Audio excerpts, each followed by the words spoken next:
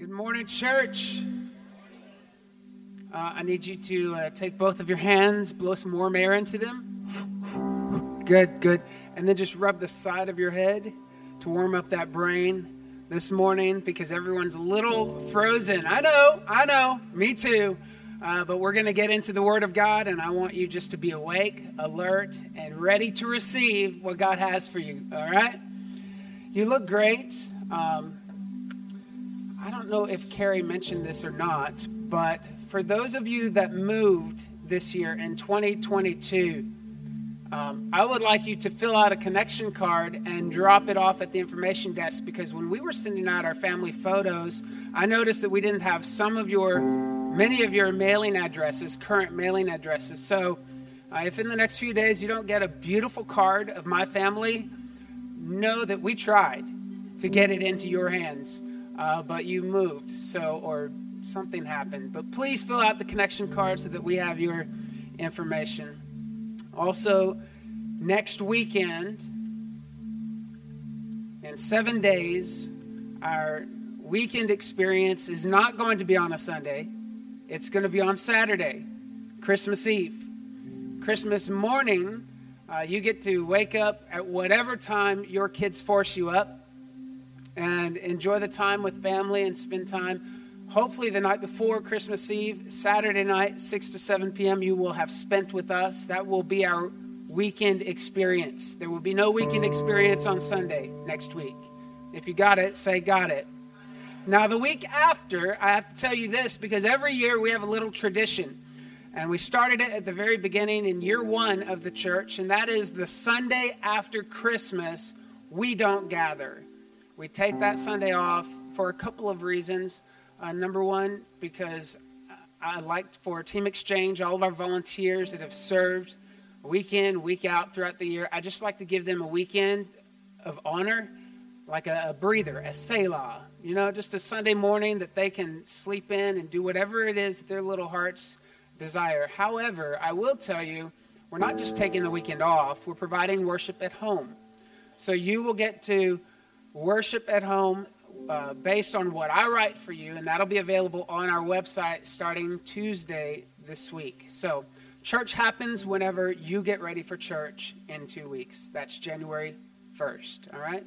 So next weekend, it's a different day for our weekend experience. The weekend after, there is no on-campus service. Service is in your home, which is great because you get to practice being the priest of your home. Can I get a good amen?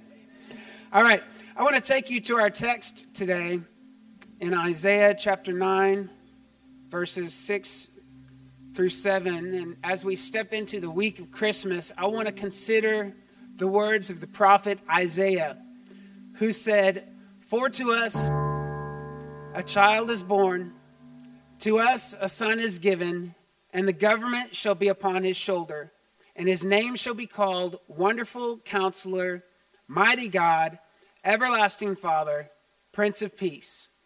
Of the increase of his government and of peace there will be no end, on the throne of David and over his kingdom, to establish it and to uphold it with justice and with righteousness from this time forth and forever. The zeal of the Lord of hosts will do this." Let's pray. Father, in Jesus' name, I come before you today. I thank you so much for what you're doing in the room, for your presence that is here. God, I ask that you would just help us to receive the revelation that you have for us today. In Jesus' name, I pray. Let the church say, amen. Amen. Back in 1971, that was a good year. 1971 was a great year. My wife was born in 1971. And there was a mission in that year to go to the moon. It was called the Apollo 14 mission, and it was the third time that they landed on the moon.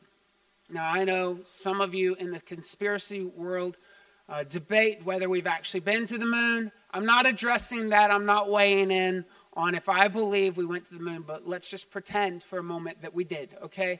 We went to the moon in 1971 for supposedly, allegedly, the third time, all right? And the astronaut took with him a Bible. And they had shrunk down the Bible to microfilm, and it was 2 inches by 2 inches. They got all 66 books of the Bible onto microfilm the size of 2 inches by 2 inches.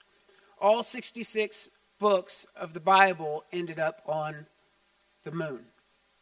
Now, some people believe that Isaiah, the book of Isaiah, is the literary form of that little story that I told you, that I just gave to you. That is, the whole Bible can be shrunk down and condensed into one book, Isaiah, the book of Isaiah.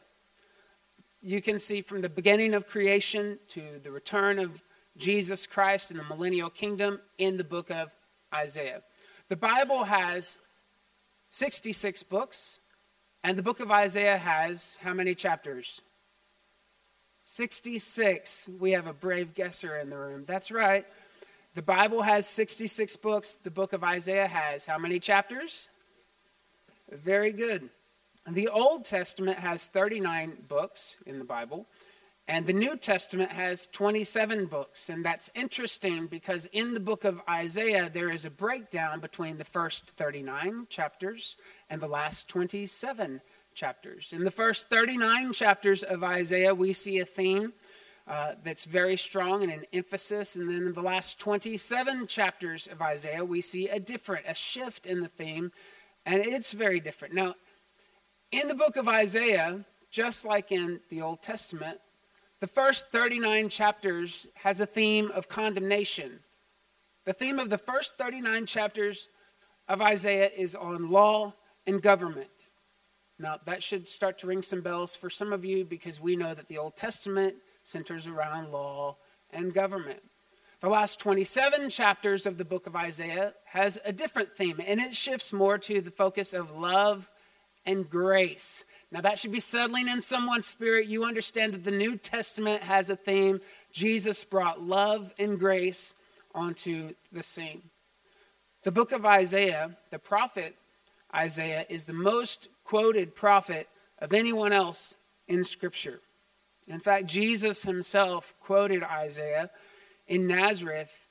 He quoted Isaiah chapter 61 when he said, "The Spirit of the Lord is upon me because he has anointed me to preach the gospel to the poor." This is how Jesus starts his ministry, by quoting the prophet Isaiah. So Isaiah, I think, is pretty important. Isaiah is known as the messianic prophet because there is so much detail in his book about the coming Messiah. For example, chapter 7 talks a lot about the Emmanuel prophecy. We're going to talk about that Christmas Eve. Emmanuel, God with us. That's in Isaiah chapter 7. Isaiah chapter 9, the bit of text that we just read, talks about the birth of Jesus, talks about the millennial reign. Then we have Isaiah chapter 53, which references the atonement of Jesus Christ. And it goes on and on and on. Isaiah is pretty important. Did you know that outside the United Nations building in New York City, inscribed on the wall outside is a quote from Isaiah chapter 2. And it reads, "They will beat their swords into plowshares and their spears into pruning hooks. Nation will not take up sword against nation, nor will they train for war anymore." That's their hope, the United Nations. That's their professed hope, is that nation will not come against nation, that they would be united as one, to unite all nations. And I don't know, can you imagine a world where nation is not against nation? I don't know if you're looking at the news as of late. Apparently, World War III is looking pretty interesting as it is formulated between nation against nation, and we've got all of these countries bidding for and jockeying for the top position, and war is looking more and more not just like it's a possibility, but a probability. This doesn't sound like a very encouraging Christmas message today. But can you imagine for a moment a world where it's not nation against nation? A world where there is no homeland security. A world where there is no TSA. Can I get an amen? There is no DEFCON 5, DEFCON 4, DEFCON 3, DEFCON 2, DEFCON 1. A world where everything is fair. A place where all politicians are saints. A world that is ruled by one perfect mind, and every decision is the right decision. Where toddlers can play in a snake pit, and the toddlers find that the snakes are friendly, and the snakes find that the toddlers are friendly. Imagine a world where the food is overabundant and plentiful, even though the world is filled with people. It sounds like a fairy tale, but you don't actually have to imagine it. It's a promise, and it's headed your way. The Bible talks about a time, it predicts a time that's coming, and it's called the kingdom age.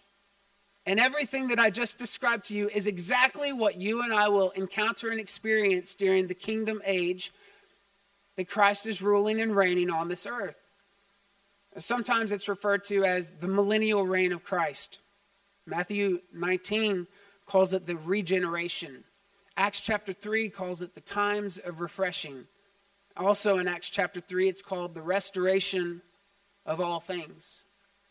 Now this is the kingdom that the Jews thought Jesus was coming to build the first time that he showed up. When he showed up in a manger, in a stable. They had known the prophets were foretelling of this kingdom age, and they thought for sure that Jesus was coming this time around, the first time, to establish all of these things, where there wouldn't be any Roman guards, there wouldn't be high taxes, there wouldn't be competition and crucifixions and pain and agony. In Isaiah chapter 9, our text, it gives us a glimpse and a reminder that what started in a manger will ultimately end in a kingdom age. Isaiah chapter 9, verse 6 goes far beyond Bethlehem. It goes far beyond the cross. It goes beyond the resurrection. It goes way into the future reign of Jesus Christ and the millennial reign of Christ on earth. Now I want to read it again, and I want to see if you can pick up where we transition from the manger to the future reign of Jesus for 1,000 years on this earth. Isaiah 9, 6 through 7. For to us a child is born, to us a son is given, and the government shall be upon his shoulder. And his name shall be called Wonderful Counselor, Mighty God, Everlasting Father, Prince of Peace. Of the increase of his government and of peace there will be no end, on the throne of David and over his kingdom, to establish it and to uphold it with justice and with righteousness. From this time forth and forevermore, the zeal of the Lord of hosts will do this. In the newspaper world, they have this font, this type, that when the biggest of news happens on planet Earth, they use the largest font, largest type that they can use. When a huge story breaks, they put it as big as they can on the front page. Maybe some of you are old enough to remember some of the really big ones, like Israel becomes a nation, or JFK was assassinated, or the Twin Towers were hit. Maybe bin Laden was killed. Or maybe we landed on the moon. When these magnificent stories broke, the paper used the largest font that they could print on the front page of the paper. And it has a very interesting name. The name of that type is Second Coming Type. So when they run a newspaper article and it's the biggest news of the biggest news, they all know it needs to be run in the Second Coming type. Because even the world acknowledges the second coming is a pretty big deal. And that's kind of what we're talking about here today. We're talking about the biggest news to ever intersect human history. His coming kingdom, it's not here yet, but his coming kingdom is the culmination of all the hopes, of all the saints, of all time. Even Jesus taught about this kingdom. He taught us to pray, Our Father who art in heaven, hallowed be thy name. Thy kingdom come, thy will be done on earth as it is in heaven. Now that prayer isn't answered yet. The kingdom of God has not come. It is not here in the flesh, in reality. It's not answered yet, but one day, friends, that prayer is going to be answered. One day the kingdom is going to be here. And not just in an ethereal, fuzzy, hipster kind of way. A literal way. Literal. The kingdom of God is coming. And this is a theme that runs all throughout Scripture. It's a literal kingdom that will be established on this earth and usher us into eternity. If you remember in the Old Testament, King Nebuchadnezzar had a dream. And he had this dream. It puzzled him. He didn't know what he meant. And so he called all of the dream interpreters around, and he wanted them to interpret the dream. And he said, if you don't interpret it, I'm going to kill you. So they all got really nervous. And Daniel was a dream interpreter, and he was like, okay, I'm going to interpret this for you. But the king wouldn't tell Daniel the dream. Daniel had to pray to God to get the dream that the king had. And then once he got the dream that the king had, he had to interpret the dream that the king had. This is a ridiculous story. Talk about being put on the spot. Can you imagine? You interpret my dream, but I'm not going to tell you the dream. You got to ask God what the dream is. Oh man, God, I really hope you're listening. And God showed up and told him the dream that King Nebuchadnezzar had. King Nebuchadnezzar had a dream of a statue. And it was a statue with a head of gold. Then it goes to silver, then to bronze. And then somewhere around the feet is a mixture of iron and clay. And in this dream, King Nebuchadnezzar saw a massive stone that wasn't cut by human hands. It came and destroyed the feet that was mixed with iron and clay. And then this rock grew and it covered the entire earth. And Daniel interpreted it and let the king know that God is going to send a kingdom that will overrule and override every kingdom that's ever been established on planet Earth. It's coming.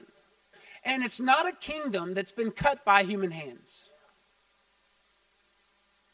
Thy kingdom come. Thy will be done. Do you remember when the angel saw Mary? When the angel came to Mary, he said, Mary, you're going to be with child. And she said, who, me? Do you remember that story? There's a part in there, I think, that we often forget, or maybe we overlook. The angel told Mary, you will bring forth a son, and you will call his name Jesus. He will be great, and the Lord God will give him the throne of his father David, and he will reign over the house of Jacob forever, and of his kingdom there will be no end. You see, what started in a manger didn't just stop in a manger. This isn't just, so that we can have that was a really cute nativity, live nativity, by the way. So kudos to the kids for doing that. But Christmas is bigger than a living nativity. It's about a kingdom that's coming full force to planet Earth. This is what Jesus came and died for. What he did on the cross is not complete, and it won't be complete until the kingdom of God comes. All throughout Scripture, there is the preview of a king and a kingdom. Now, I know in the United States of America, we don't get kingdom talk. It is one of the hardest concepts to download into the church because we are Americans. We were established by rebelling from a king. We were established by running away from a kingdom. Are you with me? It is in our DNA to be independent. It is in our DNA to be our own king. Most of the world today really doesn't understand what a true kingdom looks like, a true monarchy. Most of the kings and queens that are of today, it's just honorary in nature, or it's symbolic in nature. They're not really running the country. But the idea of a kingdom implies total dominion and sovereign control. The king is the king, and the king doesn't fall off of his throne. The king doesn't get voted out every 4 years or every 8 years. This kingdom is here now in a spiritual sense. We get to have access to the kingdom here and now spiritually. Jesus said, the kingdom, my kingdom, is not of this world. The kingdom of God is within you. So spiritually, you and I get to embrace the kingdom. We get to have the kingdom here now spiritually.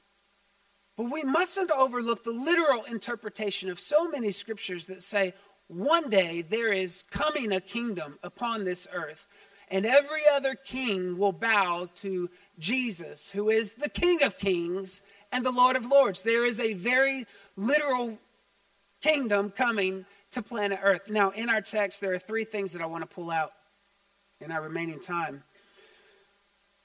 It says, for to us a child is born, to us a son is given, and the government shall be upon his shoulder. Point number one, we take away from those verses, those few lines, it's actually half of one verse. There's a remarkable king. This kingdom will have a remarkable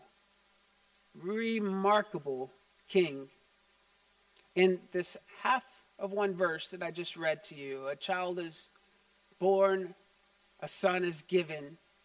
We learn about his humanity, we learn about his deity, and we learn about his sovereignty. All right, let's break this verse down, can we? All right. For unto us a child is born. God is coming into the world as a baby.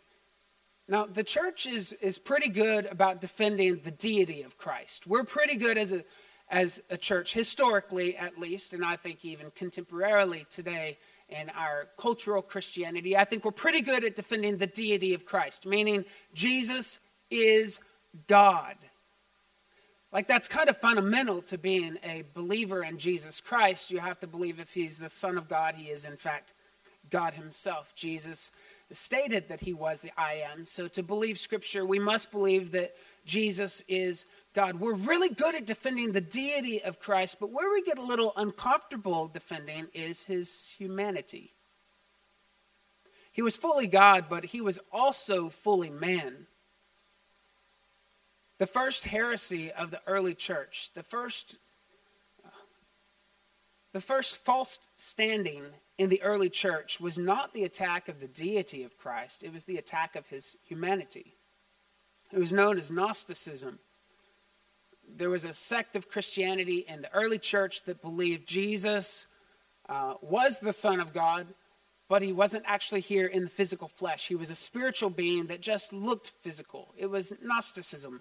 Those people were kicked out of the church. There are many Gnosticism branches of the early church. That was one of them. It was one of the first heresies of the church, not defending the humanity of Jesus. John chapter 1 tells us that in the beginning was the Word, and the Word was with God, and the Word was God. He was with God in the beginning. You go on down to verse 14, we cannot forget that it goes on to say, the Word became flesh and dwelt among them. Jesus is fully God and fully human. So we are dealing with God in a womb, God with a placenta, God with an umbilical cord, God with dirty diapers, God that crawled and had to learn to talk and learn to eat. And as he grew up, we're talking about a God who grew sleepy. If you remember, he got into a boat with his disciples and he fell asleep because he is human. He slept at a very bad time, Jesus, please. We're talking about a God who grew tired and fatigued. We see him at the well in Samaria. The Bible says he grew weary from his journey, so he had to sit down in Samaria because, like you and me, he got tired. Anybody tired of all this traffic? Where was this traffic on Black Friday? I didn't see it. But now I can't even get to the store without having to pray. Do you know what I mean? Check myself before I wreck myself. I was driving my wife last night around, and at one point she just taps my shoulder and she's like, honey, it's okay. It's okay. We're talking about a God who got hungry. A God who created all the food of the universe, craved it. He was He was hungry. He fasted 40 days and nights, the Bible says. I love the one verse that says, and then he got hungry. I thought, after it took 40 days to get hungry? Because I get hungry after 40 minutes. We're talking about a God who wept. Wept at the tomb of Lazarus. He cried. He felt deep emotion. It poured out of his eyes, just like you and I. He is human. He is fully God and fully man. To us a child is born. And the next phrase reveals his deity. It says, to us a son is given. That's his deity. That's his kingship. Notice the word is, it doesn't say now he is born, the son is born. It said the son is given. That means he was a son before he was born. Jesus was the Son of God before he ever entered the womb of Mary. This confirms he pre-existed before his birth. He was already a son, and then he was given. That helps us understand a bit John 3:16. For God so loved the world that he gave his only son. Jesus didn't become a son when he entered the womb. He was already the son. A son was given. By the way, the son always has to be given before a new child can be born. Before you can be born again, you have to acknowledge the fact that a son was given. That Jesus died on the cross for your sin, that he is perfect atonement for your redemption. The son was given long before you ever were born again. To us a child is born, to us a son is given. Jesus is the only person, think about this. Jesus is the only person that ever existed before he was ever born. That'll break your mind. Jesus never became God. Jesus always was God. He was God before the womb. He was God as a toddler. He was God in puberty. And he was God in the grave. Jesus was fully God and fully human. I remember the first time I ever went to Australia. We went to take Micah to school. And we left Texas. I love Texas. God bless Texas. It's a great nation. We leave Texas. We go to Australia. I had always wanted to go there. I thought it was going to be wonderful. And I remember going to the mall and getting food. I was starving. I was so hungry. It's, because you're underneath the earth, there's a lot more hunger pains that just ride up because you're standing upside down. So I went to get food at the mall and I got a drink and I ordered a large drink. Now this was in the days when I was drinking 44-ounce Cokes, not even Coke Zero. I'm not proud of these days, but that was me. The Lord has saved me since. But I was drinking 44-ounce massive sodas, multiple a day. I was known by the convenience store clerk as the fountain man. And I went to Australia. I get my food. I go sit down, and I ordered, Ramona, a large Coke. Do you know that thing was about that size right there? And I said, I'm sorry, I ordered a large, a large Coke. Yeah, that's large. So I go and I sit down, and I drink it in about 2 drinks, and I'm thirsty. And I walk back up to the counter, and I ask for a refill. And they start laughing at me. And they said, "You from America?" Yeah. Well, it was funny because all the Americans ask for refills, but you don't do refills in Australia. The large is the large. And if you want another, you just order another Coke, another large Coke. And they just thought it was so hilarious that I would just think that I needed more Coke. And I just remember the culture shock. I didn't really like Australia after that moment. You take a Texas boy and you put him in skinny jean Australia with small Coca-Colas, and it was culture shock. But I got to thinking, I wonder what it would be like to be God and leave heaven. where you're on a throne and angels are singing your praises and you got whatever you need whenever you want it, and the atmosphere is saturated with praise. And you come to earth, a place where people don't even know you, a place where your own won't receive you, a place where you have to try over and over and over to convince somebody that there's a better way to life. Think of the culture shock that Jesus must have experienced going from heaven to earth.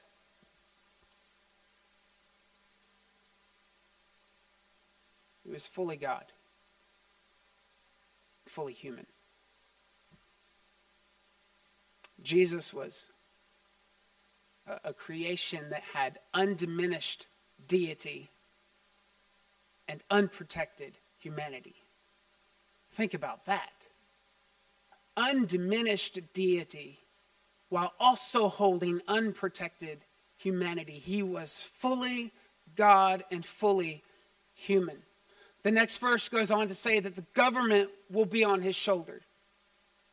Isaiah is now peering way beyond Bethlehem, and he's seen into the future realm, the millennial reign, the time when Jesus is the king over all kings on earth. We know that he's already King of Kings, but there's coming a day that they're going to know he's king over every king. And Isaiah is peering into that time, this kingdom time, and he says the government will be on his shoulders.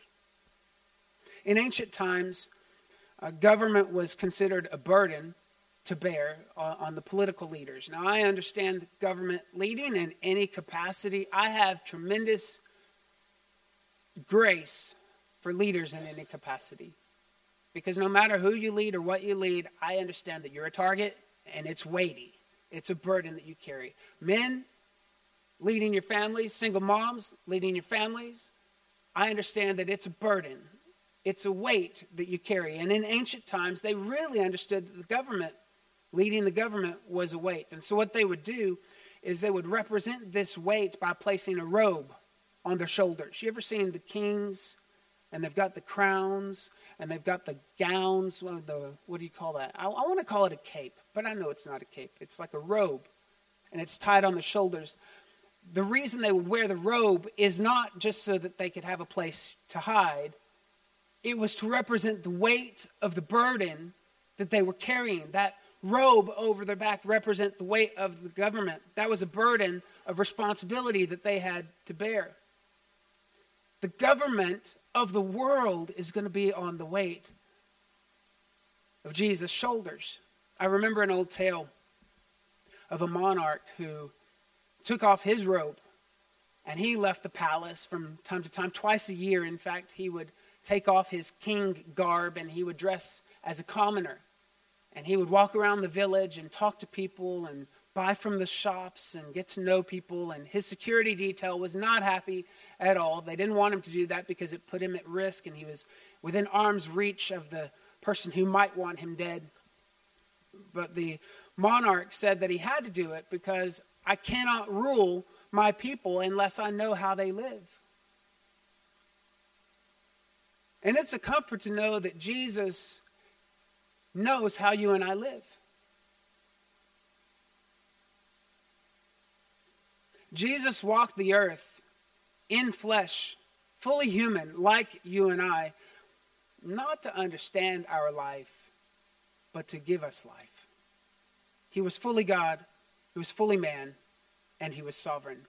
The second aspect of our text today, after describing a remarkable king, is his royal character. I've only got a few points to be made on this, but I think it's so good to look at the character of Jesus. It says, his name shall be called Wonderful Counselor, Mighty God, Everlasting Father, Prince of Peace. His name shall be called. Now, he wasn't literally called this. It wasn't a name tag that he wore to work. He didn't wear Wonderful Counselor. He didn't wear a hat that said Mighty God, right? This is describing the name of his character, what he's like. Isaiah is looking into the future rule and reign of Christ and what you can expect in the kingdom. He is going to be and is for you now a wonderful counselor, mighty God, everlasting Father, and Prince of Peace. He's a wonderful counselor. Anybody can get counsel, by the way. The question is it wonderful? You can go to a doctor for counsel, a psychologist, an astrologer, a psychic, to get all kinds of advice. But is it good counsel? Is it wonderful counsel? You can go to anybody to get advice, by the way. It is the cheapest and easiest thing to get. Everybody has an opinion on how you should live your life. And if you wait around for a moment or you take a long enough pause in your conversation, they will give you their opinion of how you should change or how you should be. Because everybody is dying to give their counsel on an issue, on every issue. That's just the way it is. But thank God there's one wonderful counselor. A Danish proverb says, "He who builds according to every man's advice will have a crooked house." Everybody's got an opinion, and it's all based on maybe their past or their fears or their, whatever they've been through or their hopes and their dreams for their own life. But when is the last time you've been to Jesus for your life as the wonderful counselor? Crowds wanted to hear him. Nicodemus scheduled a private meeting with Jesus. We're told in Nazareth that all were amazed by the words that came from his lips. Then in John chapter 7, we're told that the guards were told to go and arrest Jesus. And when they come back, they don't have Jesus. And the mafia boss is like, "Where's Jesus?" And the guards look at him and they shake their head and said, "Never has a man spoke like this." He's a wonderful counselor. Can you imagine having a counselor who knows all of your problems before you ever show up? That would be a cheap session. Not only is a wonderful counselor, he is a mighty God. Mighty God. And it's good that he's a mighty God. You know why it's important that he's a mighty God? Because he's a wonderful counselor. A wonderful counselor will give you suggestions and ideas and things that you can tweak and change and do and be a part of and lean into. But a mighty God will help you make it happen. So you get the benefit of the input, but then you get the power of a God who is mighty to save, mighty to change, mighty to transform. He is a mighty God. The leader of Soviet Union in the 1960s, Nikita Khrushchev, he led Soviet Union, and he said something about communism that I find interesting. He said, "The chief failure with communism is its inability to create a new man." I would probably add, the chief failure with all government, any form of government, is its inability to create a new man. The mantra for communism was a new coat for every man. But the mantra for the gospel is a new man in every coat. The gospel has the power to change because we serve a mighty God. Then he's described as an everlasting Father. That's confusing. Jesus the Son is everlasting Father. It makes no sense, but it does. Because a better translation than everlasting Father, we could say Father of eternity. We could substitute Father of eternity for source of eternity. Everything begins and ends in Jesus Christ. He's the everlasting Father. And it's good to serve a God who ain't going to die. He's the Father of eternity. And then finally, it describes him as the Prince of Peace. Of all the things that describe the millennial reign, the 1,000-year reign on Christ, that I believe actually isn't too far away, peace. When Jesus comes to rule and reign on this earth, we are guaranteed of one thing. Nation will not be against nation. Our swords will be turned into plowshares. Our spears will be turned into pruning hooks. Nation will support each nation. Because Jesus is the Prince of Peace. When he rode into Jerusalem the first time, he rode in on a donkey because that symbolizes peace. He's going to ride into Jerusalem again a second time. This time he's going to be on a horse because horses represent war. The first time he makes peace. The second time he makes war. He's going to show up to earth, and the world is going to be in turmoil. Possibly World War III. We do know from Scripture that when Jesus returns, there are armies invading Israel. Gog and Magog, it's made up of Russia, Turkey, Iran, Syria. They're going to come from the northern border. Just kind of what we're seeing coalesce today. The things we're seeing built today is pointing to Gog and Magog. Now, I'm not saying it's happening next week. I'm saying that the stage is being set for what the Bible already talked about thousands of years ago. Jesus was able to write the future because he's the creator of the future. He knows. He's coming back again in the middle of war, and that's when he's going to turn their spears into plowshares and their swords into plowshares and their spears into pruning hooks. Jesus is going to set everything right on his second return. He's going to make peace because he's the Prince of Peace.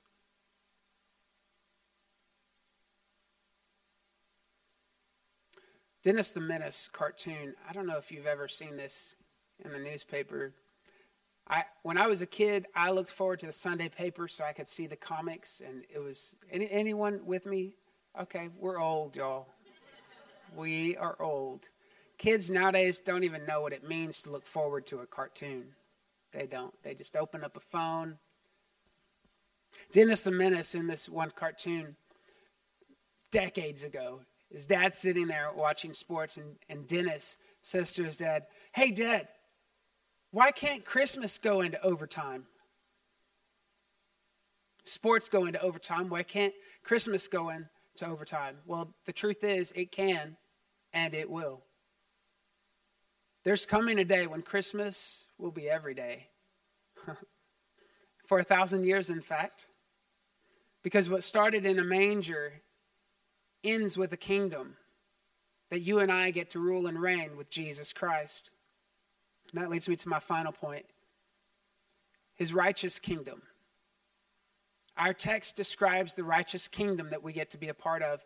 It says, "Of the increase of this government and peace there will be no end on the throne of David and over his kingdom, to establish it and to uphold it with justice and righteousness from this time forth and forevermore. The zeal of the Lord of hosts will do this." His kingdom is eternal. Justice and righteousness forever. I know we don't know what that feels like. I mean, we understand in America political tension. We've got two parties, the Democrats, Republicans. Some would argue there's a third. Nah, I'm not sure. Libertarian, right? We've got 2 or 3 parties, and it gets a bit tense in this country. It will drive sane people crazy, the political tension. Can I get an amen? But do you know how many political parties there are in Israel? The last I counted, which was last night, maybe more has developed in the past 12 hours. There are 38 political parties in Israel. 38. And you think we've got it bad with 2.5.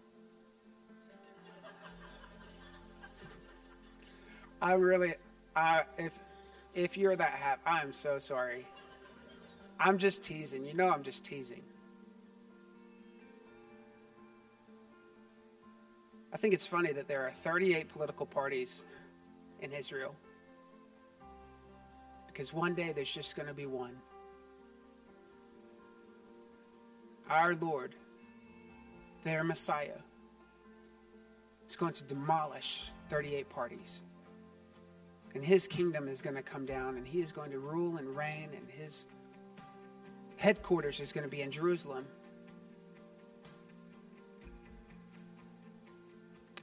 I'll leave you with this. There were 3 guys arguing which of the three of them had the oldest profession. One was a surgeon, one was an engineer, one was a politician. And the surgeon steps up and he says, I guarantee you right now, my profession is the oldest profession ever, because if you remember in the Garden of Eden, Adam was asleep and God carved out of the man the rib and he created Eve. That's a surgical procedure. So surgeons existed first. And then the engineer said, oh no, hold on. I've got you beat, because long before Adam and Eve were created, the Bible says that God created order out of chaos. And that's exactly what engineers do. Engineers create order out of chaos. The politician stood up and said, but wait, who created the chaos?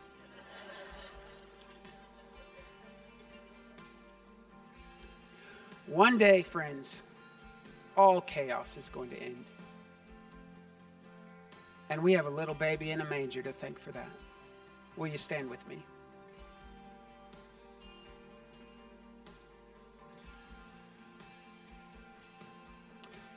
Father, we come before you today. I thank you that a child was born and a son was given, and the weight of the government is upon his shoulder.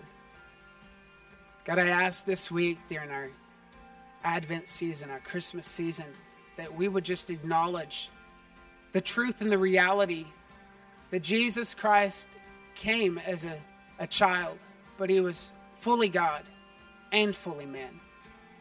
God, for anyone in the room who's not yet said yes to Jesus as their Lord and Savior, let this be the moment.